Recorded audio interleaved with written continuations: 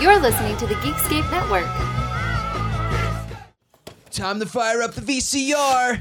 This one's my favorite.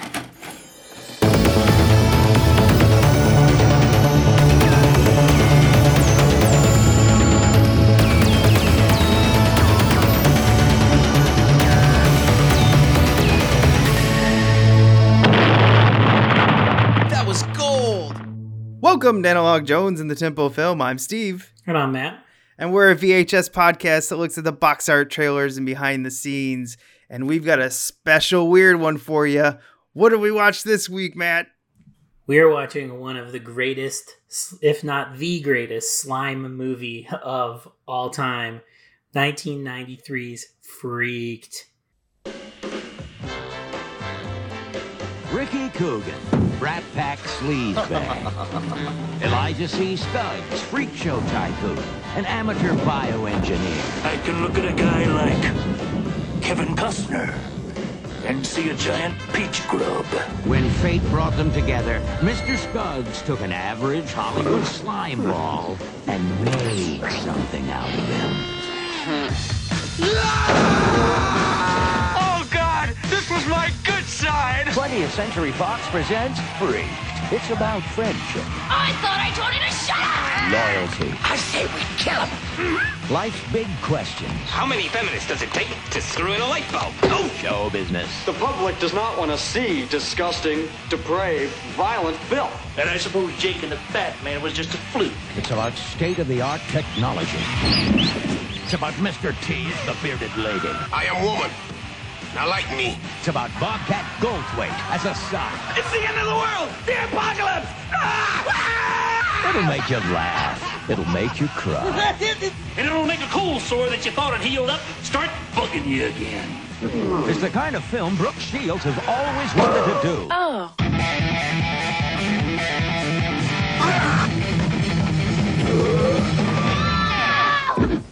Introducing Larry Bud Melman as the President of the United States. What's the matter? Afraid of a little rock stuff? In Freaked, coming soon to theater. Freaked, but ugly, but funny. Welcome to show business, morons!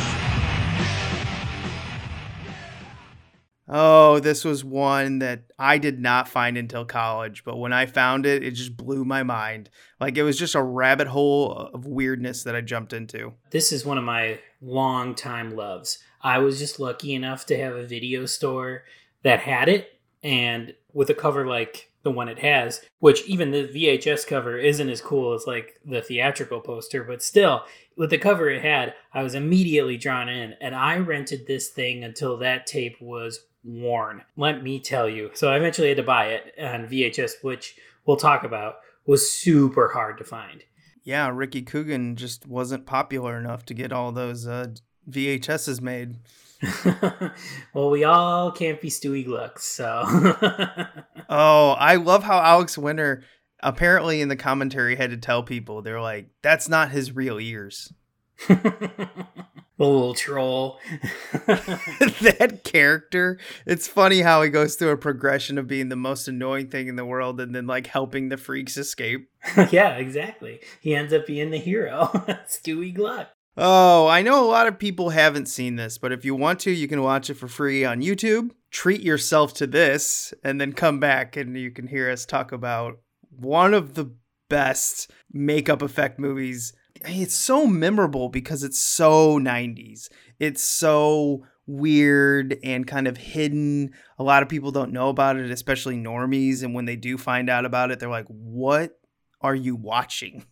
This is a great one to put on in the background of a party. Absolutely. I think this one, too, could find audiences from the Bill and Ted series. I feel like this one does feel like an extension somewhat of Bogus Journey in that, like, it's weird and it's got a lot of really interesting, like, visual stuff. But more so than that movie, like you said, this is a super makeup movie. This is like slime, Screaming Mad George, monsters, like lots and lots and lots of practical effects. If you love late 80s, early 90s, super practical effects, this is your movie. Yeah, this was a gateway drug movie. Like, I got it in college, and I was explaining to Matt beforehand. I went to a little bitty con in whatever suburb of Chicago. I can't remember. And I mean little bitty.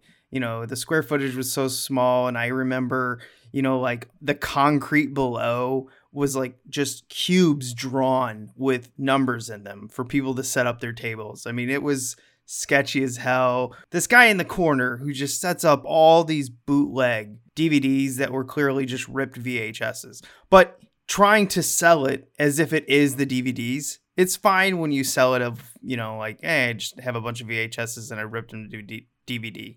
As long as you're truthful. This guy was not. This guy's just like, come here and look at all these DVDs I got. You know, in the early 2000s, I was like, okay, no problem. This seems totally safe. This guy's not going to rob me. And I see this little bitty VHS that has Freaked on it.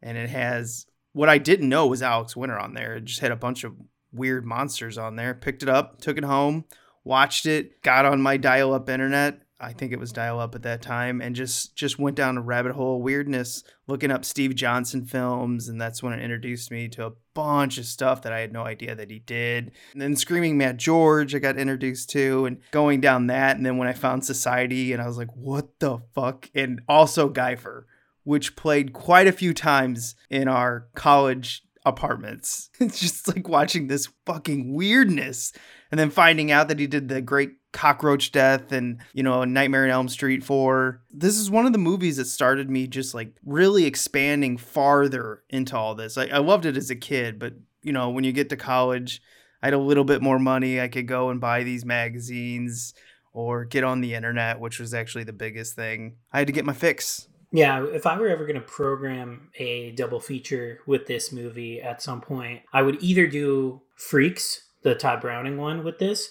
or I would do Freaked and the Guyver, because I think those are like two masterpieces of Screaming Mad George slime. I'm glad you brought up the Guyver because I feel like they go hand in hand. So if that is one you've seen and you like a lot and you want to see more of like an MTV comedy version of the Guyver, Freaked is going to be your movie. They share a lifeline that is beyond Screaming Mad George in that it's just practical effects and slime and goo and grossness in a PG-13 rating. Because go figure. The 90s. And they just morph the body. That's what he's known for, in my opinion. And if you want one even farther down the line of craziness, watch Faust from, I believe, 1998, 97? I think it was 99, but it didn't come out here until 2001, though. So the VHS of that is going to say 2001. But I think they made it in 99 in Spain. Yeah, that movie was fucking awesome, too.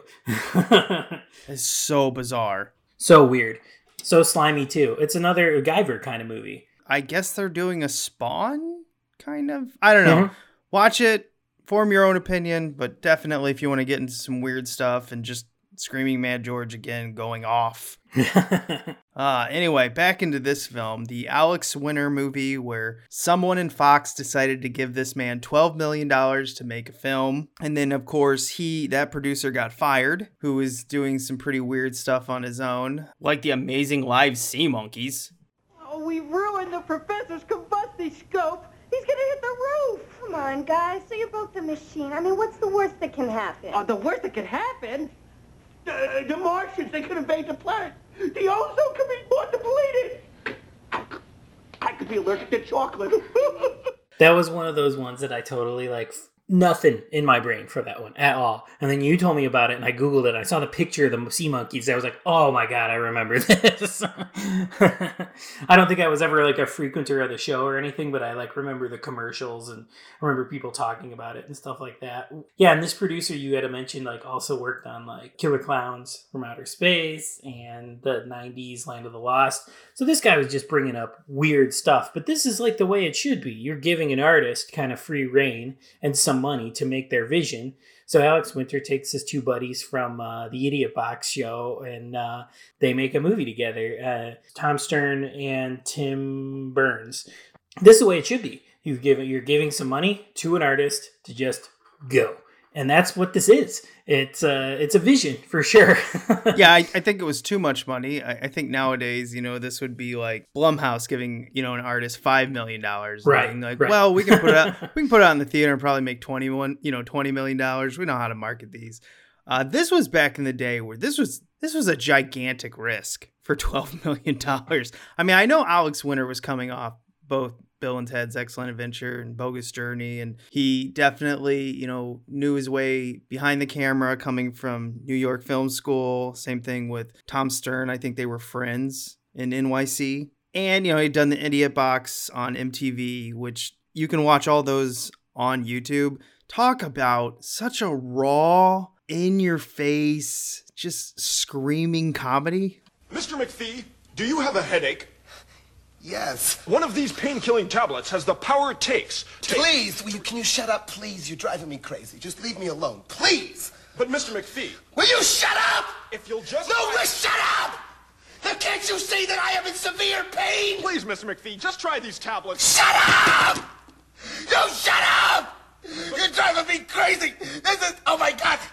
Oh, my God, the pain! Please, Mr. McPhee. I got pain! But, Mr. McPhee... One of these pain... Please!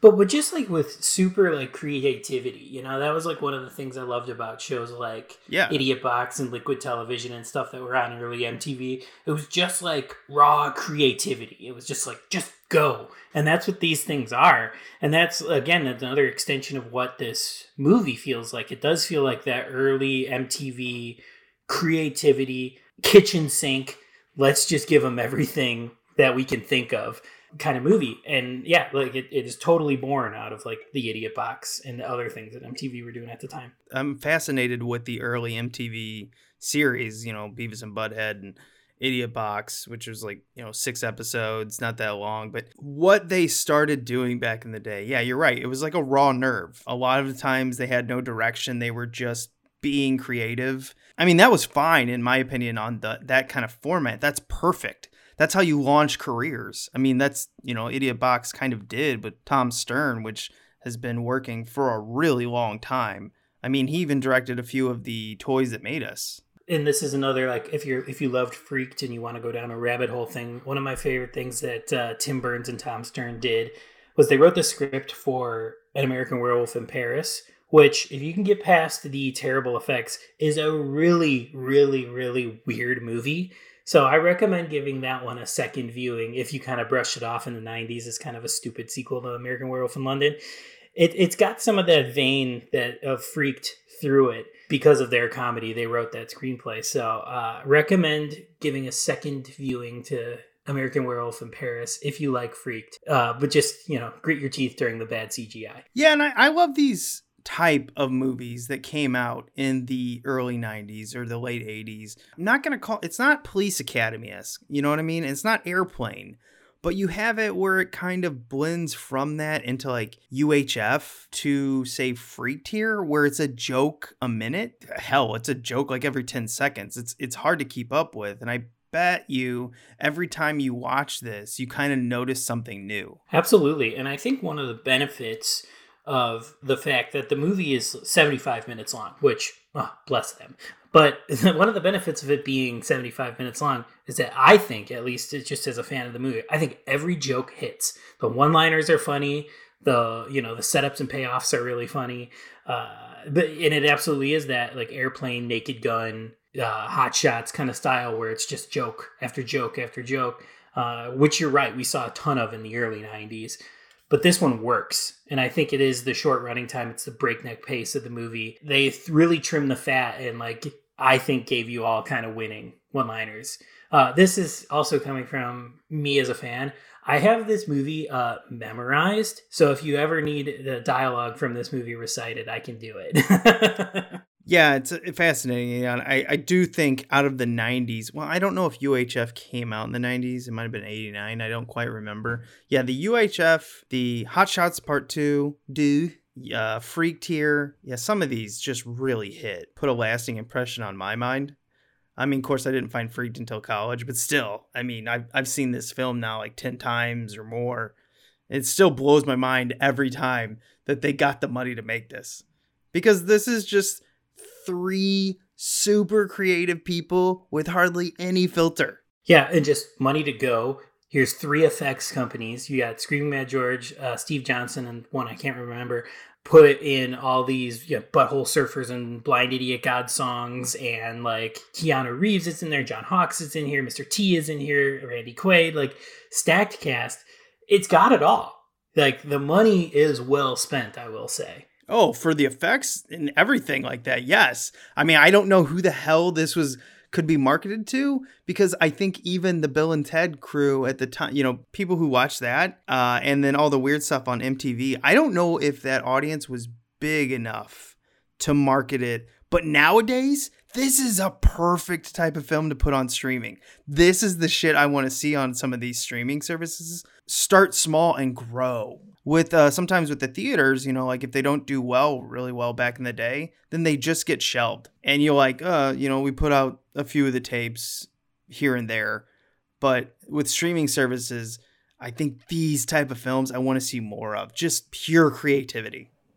Yeah, I agree. I mean, these are my favorite kind of movies. These are the movies I grew up with. These are the movies that made me want to make movies. They made me want to do stuff like this.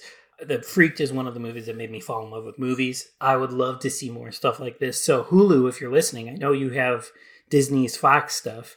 Hulu, put it up there. Get it up there for people to see. Yeah, and then just like to your thing about the VHSs, I'll just say, like, I was lucky enough to be able to rent this movie from my video store when I was young, and that's what led me to discover it. But I fell in love with the movie hard, and it was one of my favorite movies as a kid. I even still, in the 90s, had to special order this VHS from either like a Suncoast or an FYE, probably Suncoast because it was before FYE. I had to order this from a Suncoast for like $30-$40 to just get it shipped to the store because it was so hard to get a hold of. And I'm glad I got it because it's even harder to find now. I mean, I've never seen it in the wild because if I did, I'd buy it. Yeah, I mean, if I saw it in the wild now, I would buy it as well. And I still don't know where my copy that I got way back in the day, the bootleg, I don't know where it's at. It just disappeared. Somebody snagged it. Somebody was like, oop, that's a good one. Now let's talk about this VHS that you have. The cover does not represent the movie at all. Cover's pretty tame. It's not as grotesque as the theatrical poster, which has Ricky Coogan as like the Beast Boy on it. We just get normal Alex Winter and sunglasses on the front of this one. But you do get like a little top face view of like some of the wacky characters in the movie, like Cowboy and Sockhead. So there's a little taste of it on this cover. Of course, you get Cowboy, which I think would have been enough for me to be like, wait, what is this? What this looks like is like one of those comedies. I don't know why I look at this cover and I see like Rat Race from the early 2000s. Like one of those, hey, this is a wacky comedy where all these stars come together and do. But this movie is not that. No. Yeah, and I mean, even the cover, it totally has that, ensemble comedy kind of thing because it has like Alex Winter, Randy Quaid, William Sadler, Mr. T, Brooke Shields is the names listed on there. Beyond that, we know that like Bobcat Goldthwait and John Hawkes and Keanu Reeves are in this movie as well. So this is like a star-studded comedy especially for the time. But this cover does sort of feel like that Rat Race kind of like, here's all our wacky characters and they're going to go on an adventure together. But the tagline, I think, takes it a little over the edge with but ugly, but funny. That kind of gives you the attitude that this movie is going to have, this MTV abrasive, in your face comedy kind of style that it is. And it even has a review at the bottom here from the creator of Ren and Stimpy that just says the funniest film in years.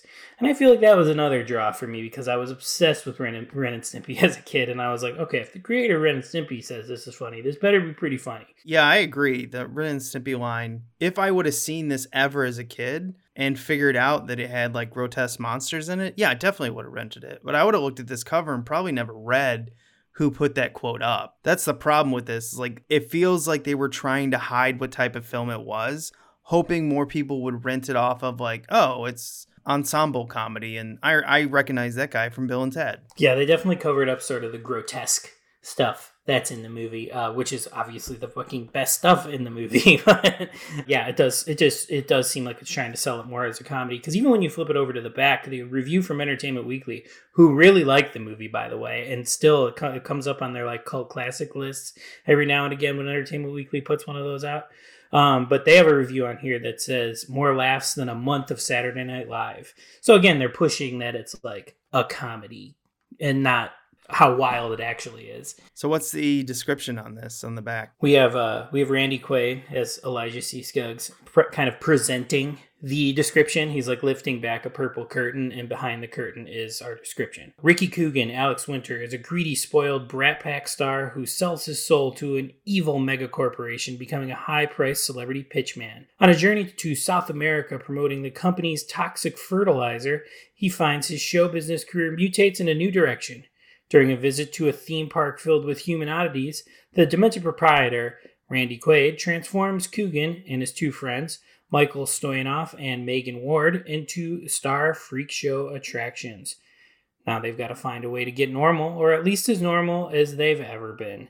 Featuring Morgan Fairchild, I forgot she was in this too, Bobcat Goldthwait, Brooke Shields, and Mr. T as the bearded lady, it's a carnival of monstrous comedy that will leave you freaked. Man, we got to talk about when we pop this tape in. First, did we get any trailers? No trailers, just the Fox Video logo, and then the movie starts. And now, our feature presentation. First, Brooke Shields. Really surprises me that she's in this. Yeah, and of course, pretty early on, there is a Blue Lagoon joke on the airplane when they're first heading over to South America. She goes, did they show a movie? And Ricky Coogan goes, yeah, Return to the Blue Lagoon. And Brooke Shields just goes, oh, I heard that one sucked.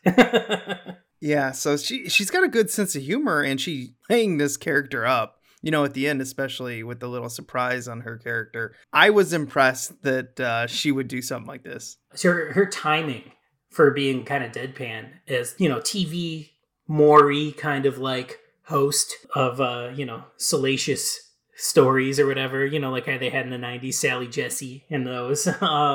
Yeah, she plays this character. She plays it so well. I think she's hilarious in this movie. Now his friend, what was his friend's name again? Michael Stoyanov. He is from Blossom. Yeah, I would say the only thing I know him from is this, and then I was aware that he was in Blossom, but that was it. I don't think I've seen him in anything else. Yeah, and he's, you know, like the rude, crude college kid, you know, or they're just doing their whole 90s shtick. Works really well when he gets introduced to the opposite of his character in Megan Ward. Hey, Julie, how many feminists does it take to screw in a light bulb? How many? 2. 1 to screw it in, and 1 to ride my Rodney. Oh.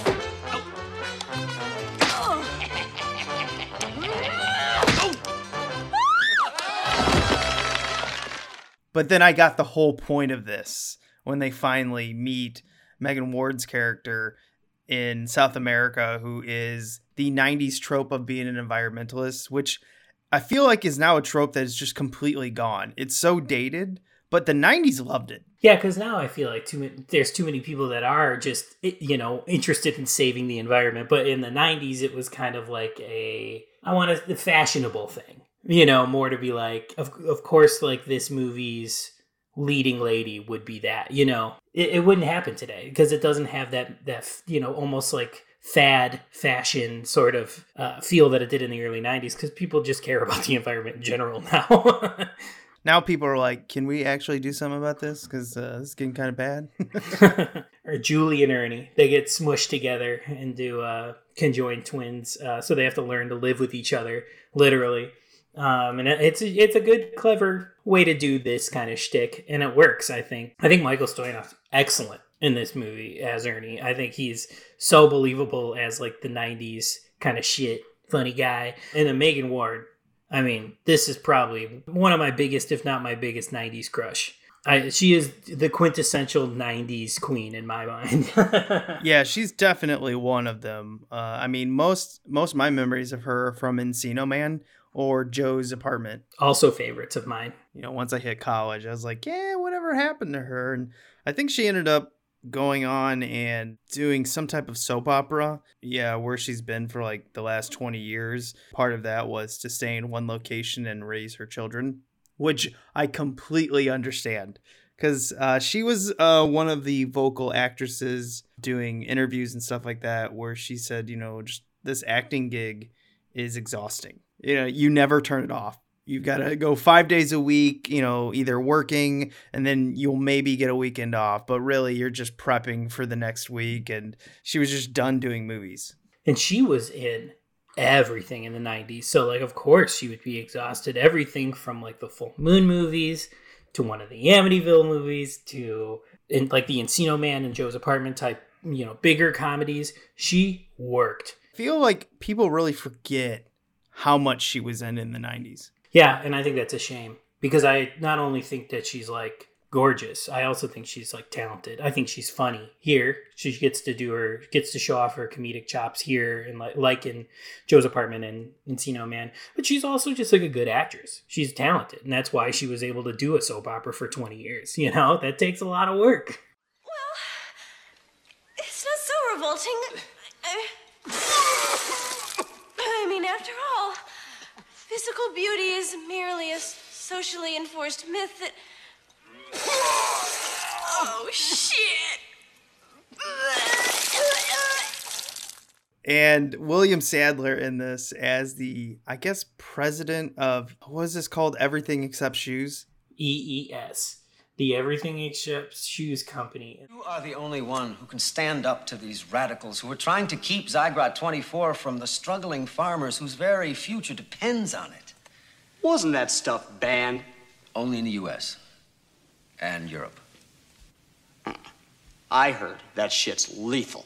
All right, you need proof. Fine. Please sit down. I would like you to meet the head of our South American research facility, Senor Juan Valdez. My name is George Ramirez. Whatever. He's been working with Zygrot 24 every day for the last 5 years. And look at him. He's in fine shape. Aren't you, Juan?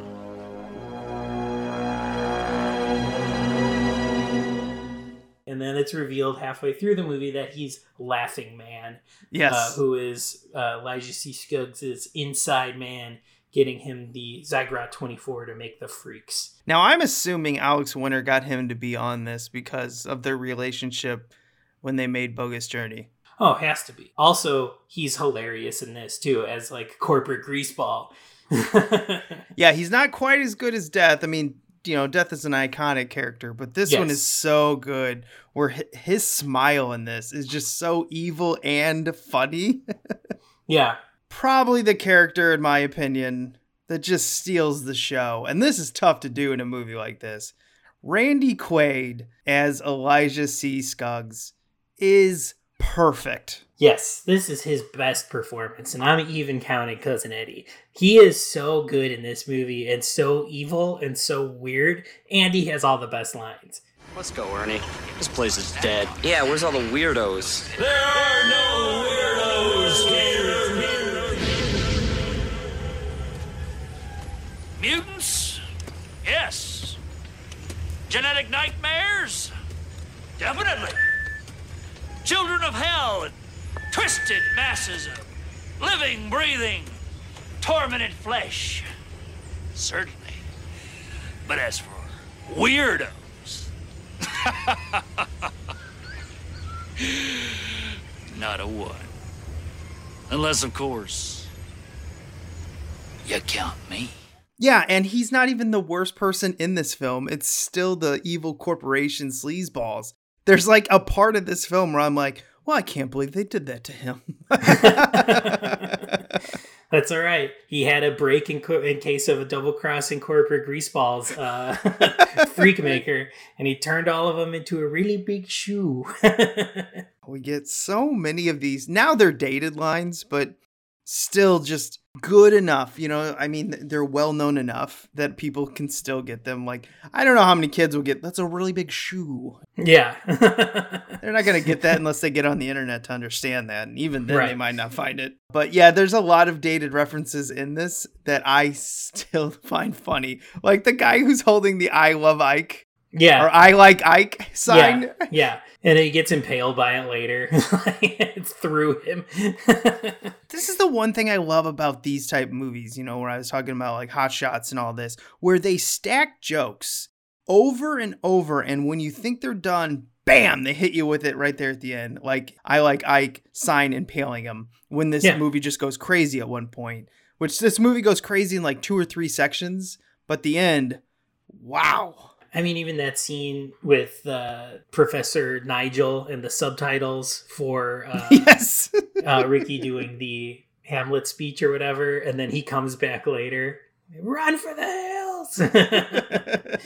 One of the jokes, I don't know why it made me laugh so much, but it really did. When, Scuggs is like announcing, he's just like, for anyone who is easily offended, you need to leave now. And then two clearly gay guys get up and they're like, well, okay, and just walk off. I don't know why I laughed at that so much, because you hear all the time, they're like, this is graphic. If you cannot handle this, please leave the room. Like on TV before they show someone getting like shot or whatever. And I love how they just played into it. They're like, maybe we should leave. They were like, nope, this isn't going to be for us. Yeah. And this movie, like this whole plot is short and sweet.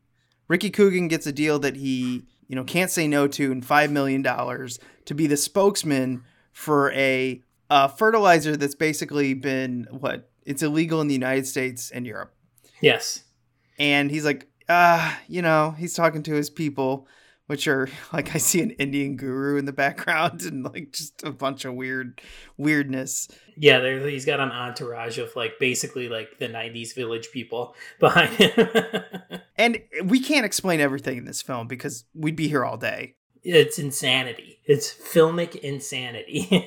So he goes down to South America to be the corporate sponsor for this. And they meet Julie. Are you okay? Let me help you. Thanks. Oh, don't worry about me. What's one man's pain weighed against the global injustice of corporate tyrants like EES? Go.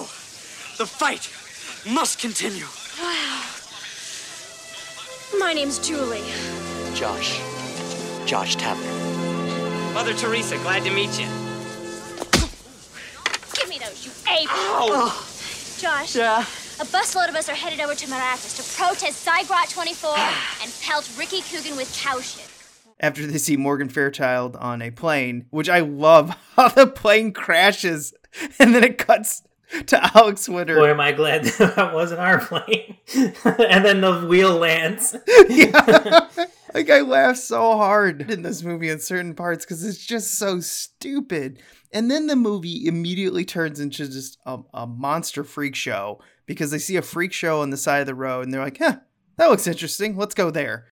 And then it's a whole nother movie where Scuggs is like an experimental... He's a proprietor of freaks. He is a freak maker, and he has this theme park that he runs with all these different freaks, and he has made all of them, and we get these flashbacks of like how all of them were created. I laugh every time they do the hammer. It's so stupid, but it cracks me up every time. I think it's the funniest one. I don't know, maybe the Bobcat one. Where he's just like, I was going fishing and then I'm a sock puppet. I'm not much for stories. I first came here as a tourist, looking for some fun. Nice place. Then Elijah turned me into a sock. I'm sorry, I'm not much for stories. They're just so stupid. Yes, the jokes come fast and furious in this movie, and I love it. I don't think there's been another comedy like this that has tapped into sort of just the relentlessness of kind of the zingers that come in this one. It's like an Airplane or Naked Gun, but this is like with slime. So it just keeps coming even weirder and more aggressive than those from the past. And they set stuff up, and they have the patience to execute them, like everything except Shoes Company at the very, very end. It's like a 70-minute setup for a joke where they become a shoe at the end.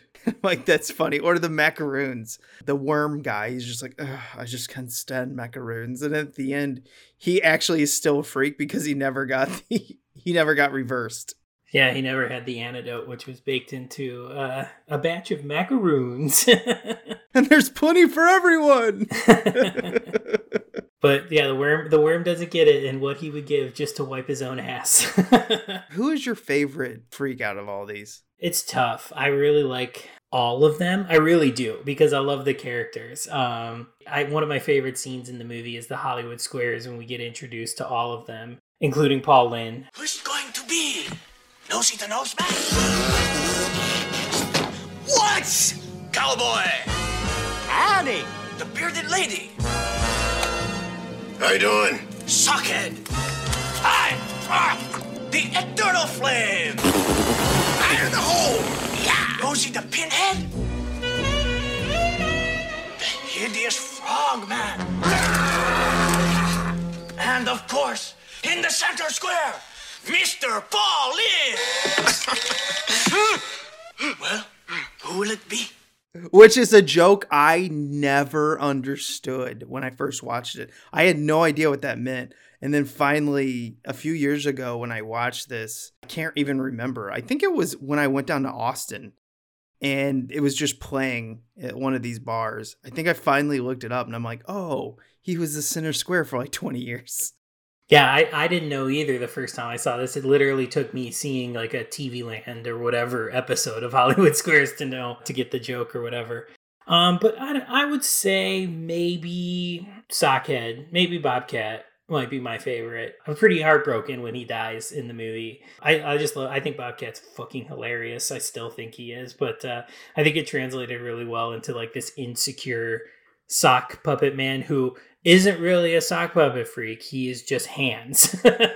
Well, yeah, his head turned into a hand. But puppeteering is an art, okay? I have a really hard time. My least favorite is Nosy, and I think that's on purpose. Yeah, he's supposed to be the worst. Everybody hates Nosy. Yeah.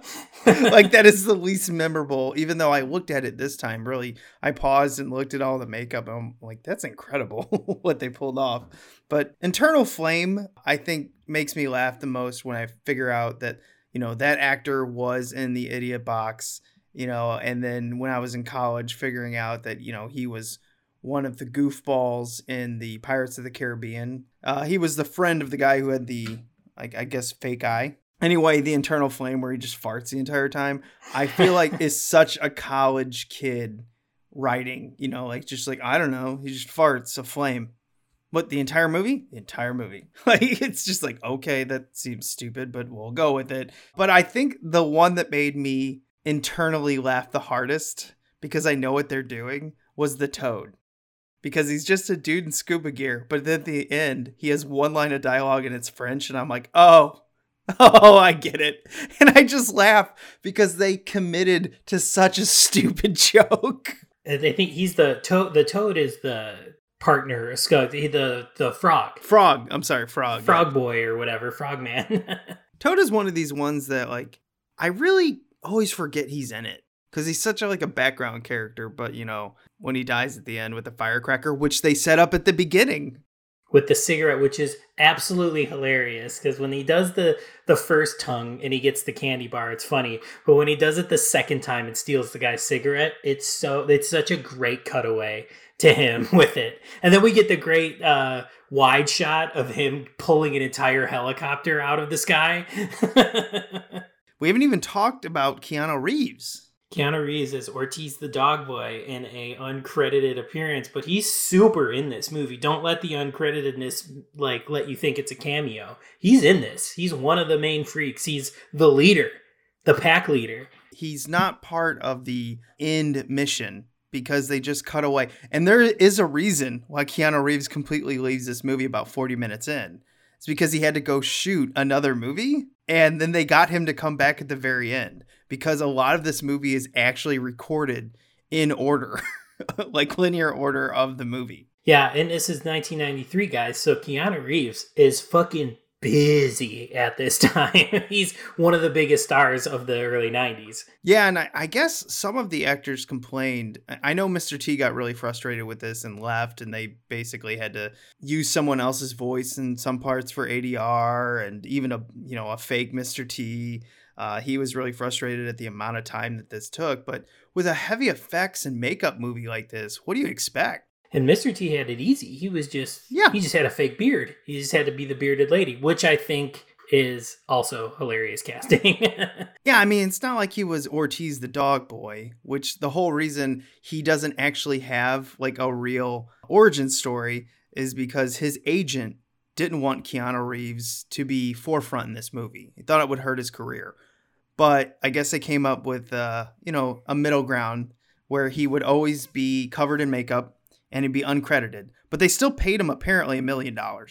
And honestly, the makeup works really well because pre-internet in the 90s, when I saw this movie, I had no idea, not even a clue that this was Keanu Reeves. It wasn't until the internet that I found out that it was. So on the one I had on the back, it had Keanu Reeves' name on it, but I didn't know who Keanu Reeves was in the movie. The first couple times I watched this, I go, where the fuck is Keanu Reeves? But now that I know that and I watch it, I cannot not see that that's Keanu Reeves. Oh, yeah. Now it's so obvious. But it tricked me when I was, in my early 20s. Yeah, I mean, and the makeup's good. It hides him. You don't even know. But I think my favorite freak, or hideous mutant freak, I always get it. I'm like, well, I really like Cowboy because I know it's John Hawkes, who actually worked with them in Idiot Box as well. He was the Flying Gimp's dad, I believe. And they used the Flying Gimp joke right at the beginning of this movie just to let you know that you're in for something weird. It's the first joke in this movie.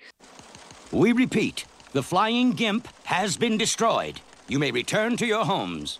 Again, people, watch the Idiot Box. It's short. You can do it all on YouTube. They got Station to be in this film as well. Actor who played Station. Arturo Gil, I think that's how you pronounce his name. They got him as a small cameo to the farting clown. I can guess your weight and I'll fart it. 1, 2.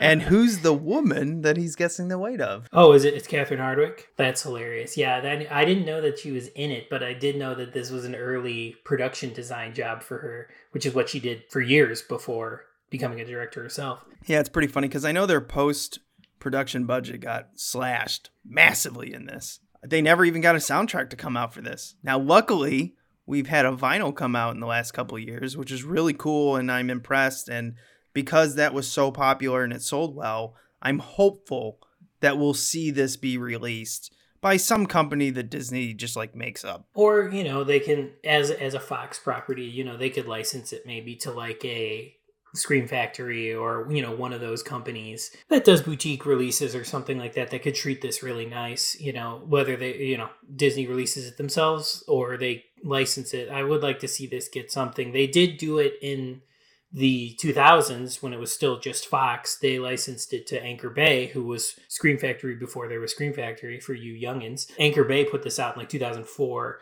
and a DVD that's really hard to find now too, because it was the only other release of this movie. Yeah, wasn't it a multiple one? Yeah, it was a 2-disc DVD, and the second disc had a rehearsal version of the movie they cut together, which is basically them just rehearsing the script front to back on the soundstage or wherever they filmed it. And it has 40 minutes of stuff that didn't actually make it into the movie, so it's really interesting to see. But I think they kept the best jokes, so... I would love to see the rehearsal on that. That sounds amazing. Yeah, it's a cool little extra feature, and if they do put this out again, I would hope that they would include that, because it's a good way to kind of get deleted scenes, in quotes, because there aren't any deleted scenes, so it's a good way to see what could have been if this were a 2-hour movie versus an 80-minute movie. And I'd also love to know what the hell the story of the Pinhead lady was. Rosie the Pinhead. Actually, that's probably a kind of person that would be in this show. Someone with a pointed head. Yeah, they kind of just make her an idiot? Got the voice of an angel. And then she sings, and it's, of course, the worst. She's just banging the microphone against her head or whatever.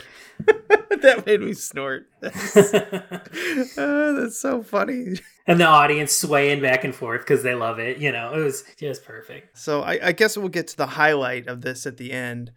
Other than the shoe, which is that great claymation. But we're talking about the giant animatronic suits of Stewie Gluck, who becomes a super freak because someone gets pissed at him. I don't know, the super freak fertilizer slime, smashes it basically over his head, which Stewie Gluck is getting beat the shit out of this entire movie. Oh yeah, he falls out of a plane, he gets locked in a cage with 3-headed chickens, and then they finally make the goo to make the good freak, which is their plan to thwart Scuggs. And yeah, he's sitting in the audience like, hey, I got it. And some guy's like, hey, sit down, troll. And he turns into a troll, of course. And then you have the full freak boy. I heard someone say one time that they must have been based off like the Hot Rod monster. Do you remember the Hot Rod monster? Oh, yeah, like the Hot Rod and like Rat Fink kind of look. Yeah, absolutely. This is what they look like. Yeah, and they just go toe to toe, and it's a lot of fun. And then one time he, like breaks Skug's back, and Skuggs gets thrown into the, slime. You think he's dead, because then the FBI comes out of nowhere, and they're like, hey, what took you so long? Well, first, we needed to check the house that dripped blood, and everybody's like, oh, yeah.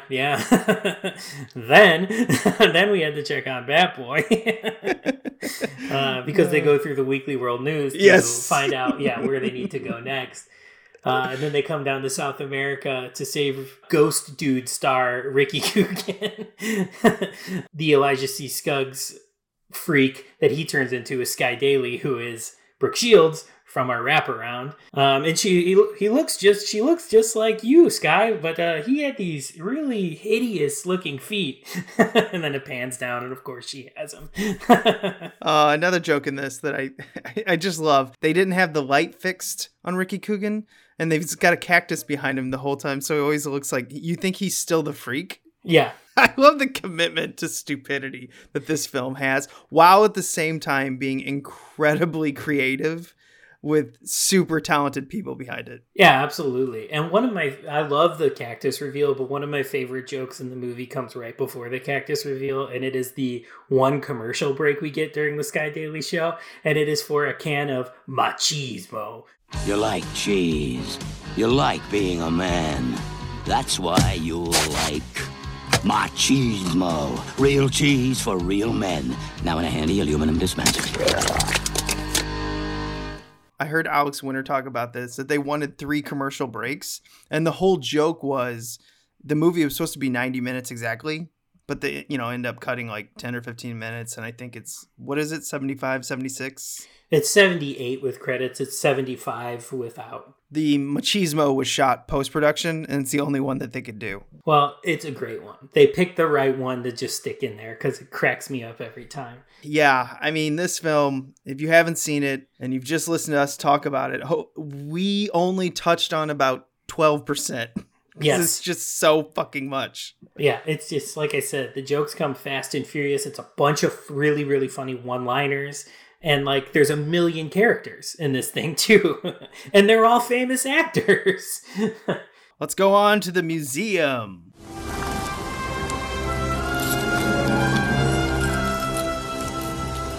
This is the second time I've had to reclaim my property from you. That belongs in a museum. So do you. This is the part of the show where we go out in the film jungle like Indy and bring something back. And wow, this one's going to be tough for our 90s slime wing of the museum, I guess. Yeah, our slimy little March month. Well, since you own the VHS, I'm going to be polite and let you go first. What do you got? I love everything about this movie, but I'm going to put in the Tasty Freak machine because we wouldn't have all these wonderful creations if we didn't have the Tasty Freak machine. So it is our freak maker. It is loud, and it spits out our yogurt-esque slime, that Zygrot 24 that turns all of our wonderful characters into the mutations they are. Yeah, mine is what the joke that I woke up my roommate with. I laughed so hard because we were in the same room. He was on the top bunk. Yes, in college, I was in bunk beds. We had so much more space to do activities. Yeah, it's in the middle of the night and I'm watching this on my computer, and styrofoam cup. I just cracked up and he woke up. What are you watching? This movie called Freaked. Okay, I'm going to go back to sleep. Just puts the cover over his head because he's annoyed as shit because you just hear me giggling in the middle of the night. Yeah, it's a good joke. It's a good joke. You can't help it. His delivery's so amazing. And then he walks all the way to his shack and he's got butter on his hand so he can't open it up. And Ricky Coogan, they do all this work to get the good gel to make the good freak, and he just leaves it. It's like, oh shit. And then I love how like the sound of the machine goes off and then it cuts to him, Skuggs sitting there and he's got the TV really loud. He's watching TJ Hooker and he can't hear the sirens of the Tasty Freak machine, but he hears the cup.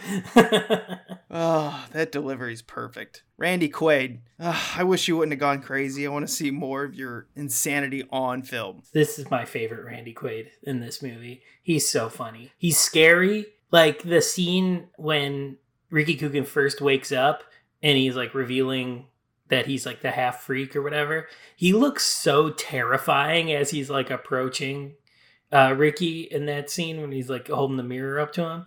Yeah. Oh my God. But then he's hilarious throughout. And it's like, man, you could play it all in this. And the whole set that they put together for the freak show. Wow. I mean, they built all that out. No, the whole theme park looks amazing. The giant head with the eyes, which we didn't even talk about eye and eye. But we won't, because we'll be here forever. But there's so much. That'll end it this week. What a treat. I loved it. It kind of also finishes off our Bill and Ted franchise. Yeah, I think this is a nice tie between our Secret of the Ooze kind of Ninja Turtles and the Bill and Ted's we've talked about all three of now. So yeah, it does feel like a nice completion that we did with all of it. Alex Winter, we're like your biggest fans, man. Yeah, really, truly. Make more stuff, please. I want to see more of what's in your brain be put on film. And his documentaries are great too. He literally can do it all. I'm going to mention this person's name, the person who did the amazing opening credits with who Henry Rollins is playing. His name is David Daniels. He does this like claymation layered animation. It's amazing. It's like Nickelodeon on steroids. No one else does it like this. He like invented this way of doing it. You know what? I don't know how Alex Winter met him, but I'm so glad that he used him in the Idiot Box opening, Freaked opening, and a few other things throughout time that he's been a part of. Fantastic artist that does something that no one else does. Yeah, those opening credits are, again, out of this world. Really snaps you into like what kind of thing you're going to be watching. And you can actually find it. It's probably on YouTube now, but he actually shows how he does this process, and it's just amazing. I don't know how the hell he molds these together and then cuts them and shoots them, but it's incredible. It's amazing. Fantastic. Look him up. David Daniels. Anyway, that'll end it this week. Next week, we are doing a continuation of a franchise. Matt, I know you're pumped. I'm pumped. Or not. But it also feels necessary. We started this journey. We need to finish this journey. And I look more forward to doing the back half of this catalog versus the first half, because I liked more of the back half from memory. So we'll see how I feel these days about them. But I am excited to finish this franchise and explore just how weird it gets, in a series that's 10 movies long. Well, I'm utterly terrified, so get ready. It's going to be great. We're going to be fine. We will survive this too. But anyway, remember to be kind. And rewind. Haley Piper, Patrick Lacey, S.E. Howard, Waylon Jordan, and Jeremy Herbert. 5 acclaimed authors of horror and dark fiction. Their twisted tales appeared in the acclaimed horror anthology Worst Laid Plans from Grindhouse Press. Now, their tales of vacation terror are coming to the big screen in a feature film adaptation from Genre Blast Films. 5 acclaimed genre filmmakers will bring these stories to life. Samantha Koyesnik, John Hale, Vanessa Yonta-Wright, Michael Escobedo, and Jeremy Herbert. Worst Laid Plans. Now crowdfunding on Indiegogo. This is one vacation you'll be dying to take.